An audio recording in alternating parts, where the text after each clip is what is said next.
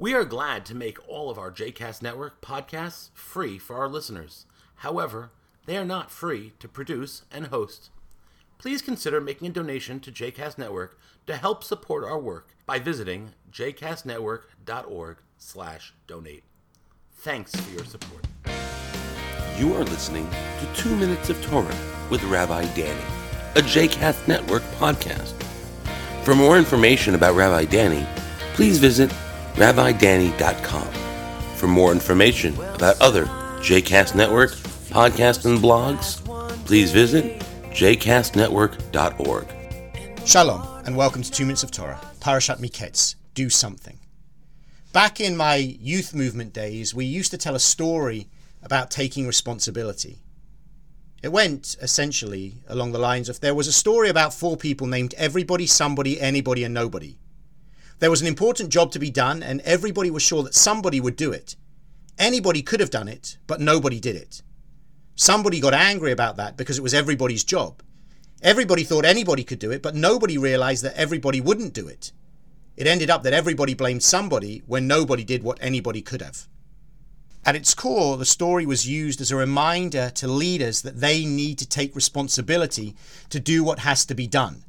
They can't just wait and rely on someone else to do it. This week in our Torah, we see how important it would have been for the sons of Jacob to have heard this story. As we know, there's a famine going on in the region as a whole. And Egypt, thanks to Joseph, has been prepared for this famine, but the rest of the land is not ready, and the famine has reached down to the land of Israel, affecting Jacob and his sons. And we read, when Jacob saw that there were food rations to be had in Egypt, he said to his sons, "Why do you keep looking at one another?" I love this moment of Torah. It exemplifies perhaps why at this point the sons were not yet ready to assume leadership in the community, and why Jacob was not yet ready to pass on the mantle of succession to them. Recognizing that there was a famine, something had to be done. And what were the brothers doing? They were standing around looking at one another, waiting for anybody to come up with a solution, but nobody did. So Jacob takes on what it means to be a leader. And he says, "Now I hear," he went on, "that there are rations to be had in Egypt. Go down and procure rations for us there, that we may live and not die." Even though this was a situation of life and death, nobody took responsibility. Nobody was ready to do what had to be done until Jacob intervened and said, "Go." And as such, this moment is an important reminder about what it means to be a leader. And in many ways, I think it's the beginning of the transition from Jacob really to Judah and the next generation as leaders of the people.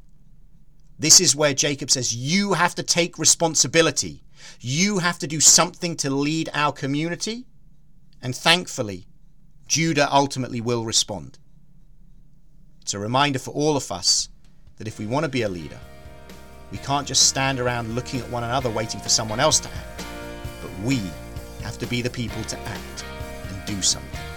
Shabbat Shalom.